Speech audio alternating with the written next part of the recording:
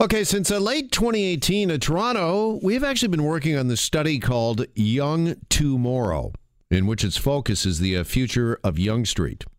Now, specifically, the study has been looking at the pedestrian-heavy stretch between College and Queen.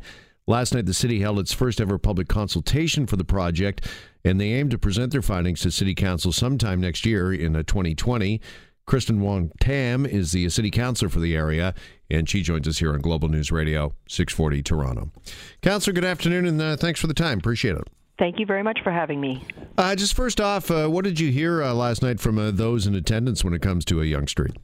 Overwhelmingly, the feedback was that pedestrians are looking for more pedestrian-friendly activation space, wider sidewalks, better quality streetscape improvements, opportunities for greening, just safer passage through the neighborhood. And is that because that area is becoming, usually when we talk congestion, it's cars and traffic in the city, but when you look at Yonge Street, I was reading earlier today, it's got a pedestrian rate of something like 100,000 people per day going back and forth? Yeah, that's right. 134,000 pedestrians are walking up and down that tiny little stretch of downtown Yonge during those summer months, and up to 75% on average of people coming through the neighborhood are coming through by foot. So that means that they're pedestrians, and yet they only have about 25% of the road and sidewalk real estate.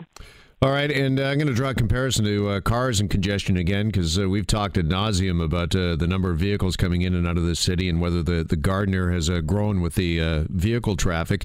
Is it a similar situation when it comes to Yonge Street, that it's been a little neglected and that street is not grown with the amount of people down there now?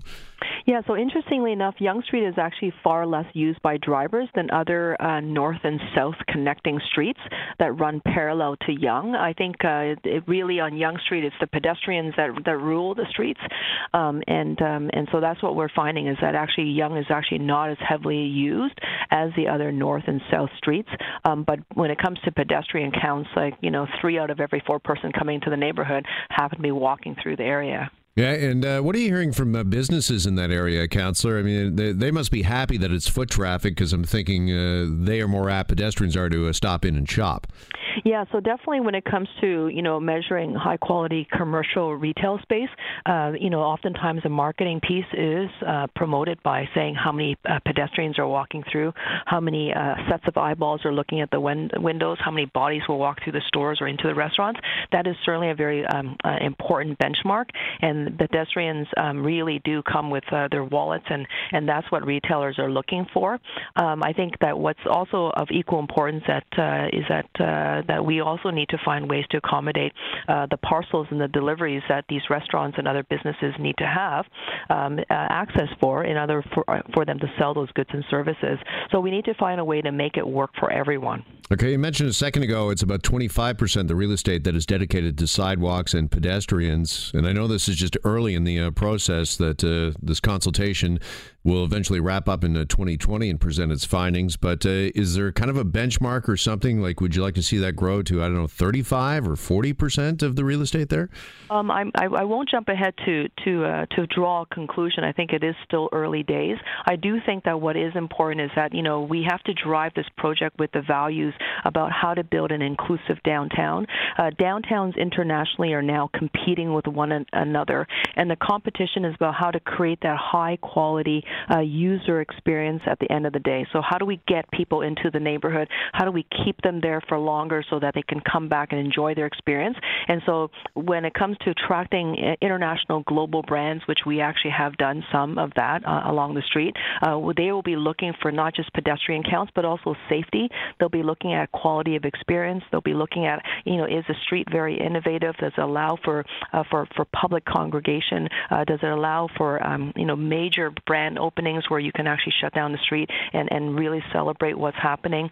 Yonge Dundas Square, which is only 1 acre of a civic space, has oftentimes hosted incredible concerts that flow into Yonge and Dundas as the streets, and right now we require a lot of heavy equipment such as barricades and then other ambulatory services to sort of make sure people are safe.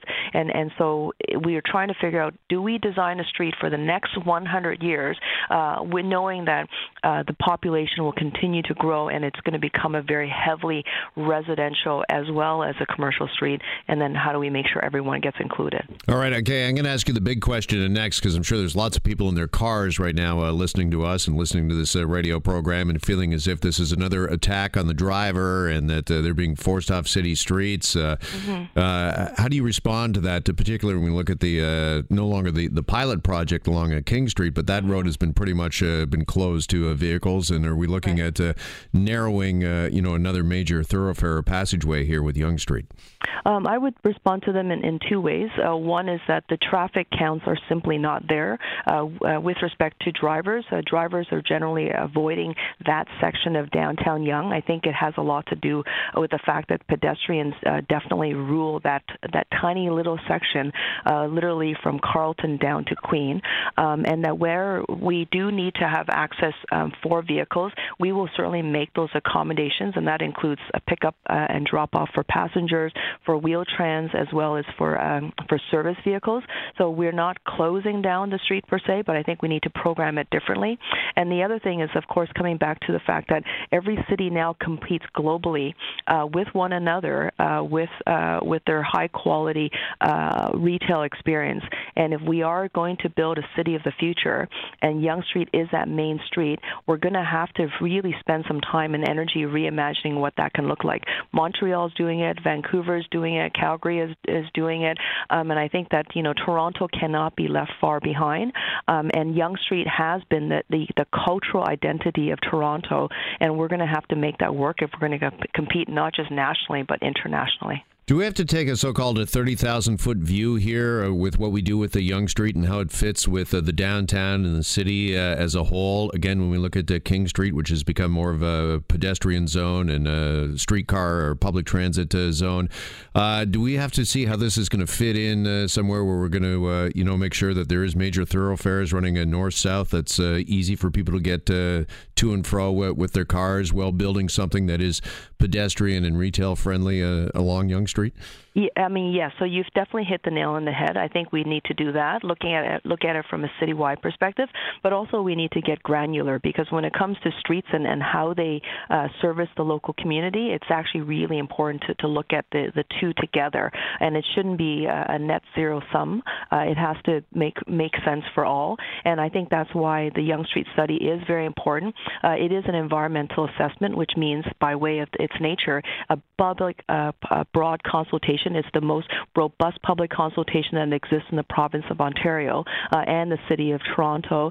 There will be a number of different approval bodies that we have to get through, and I think that when you think about how the streets were originally designed, and Yonge Street's history goes back pre-1800s, and then of course we dropped in the subway, and then we sort of played around with some of the street edges, but never really took a big ambitious look to how the street is growing and changing residentially. I think all of that means that we have to make it work and be really intelligent about the fact that Yonge Street and Toronto is evolving. The modes of transportation are shifting, and this is really not a very big piece of the city. But when we look at what we need for downtown Toronto to be vibrant and successful and to be able to compete internationally, then every major city has that great street, and we believe that it should be Yonge Street. Just finally, Councillor, are you looking at, when you say every major city has got that great street, are you looking at a particular model? And I don't know why, but Rodeo Drive comes to mind in Beverly Hills, or maybe what they do in Las Vegas, where it's very obviously pedestrian friendly and people can walk to and fro, even with alcohol, of course, in Vegas. Is there a certain street or a certain city that's got it right? I have to say I'm drawn to St. Catherine in Montreal. That particular avenue, and they've gone through almost 20 years of transformation, so it's not something that was done overnight. And that they have a very similar urban vocabulary in terms of the types of building topology that sits on their old street that are very similar to what we have. They have this sort of giant shopping district as well as fine grain retail and heavy residential populations that are moving in. And they've actually been able to build a street that actually allows for flexible use. So in the summertime, it gets much more pedestrian. In the wintertime, they may allow for different type of vehicular access, and that's already been done. They changed the road surfacing, so it's pavers and far more attractive. They're using material construction of nobility.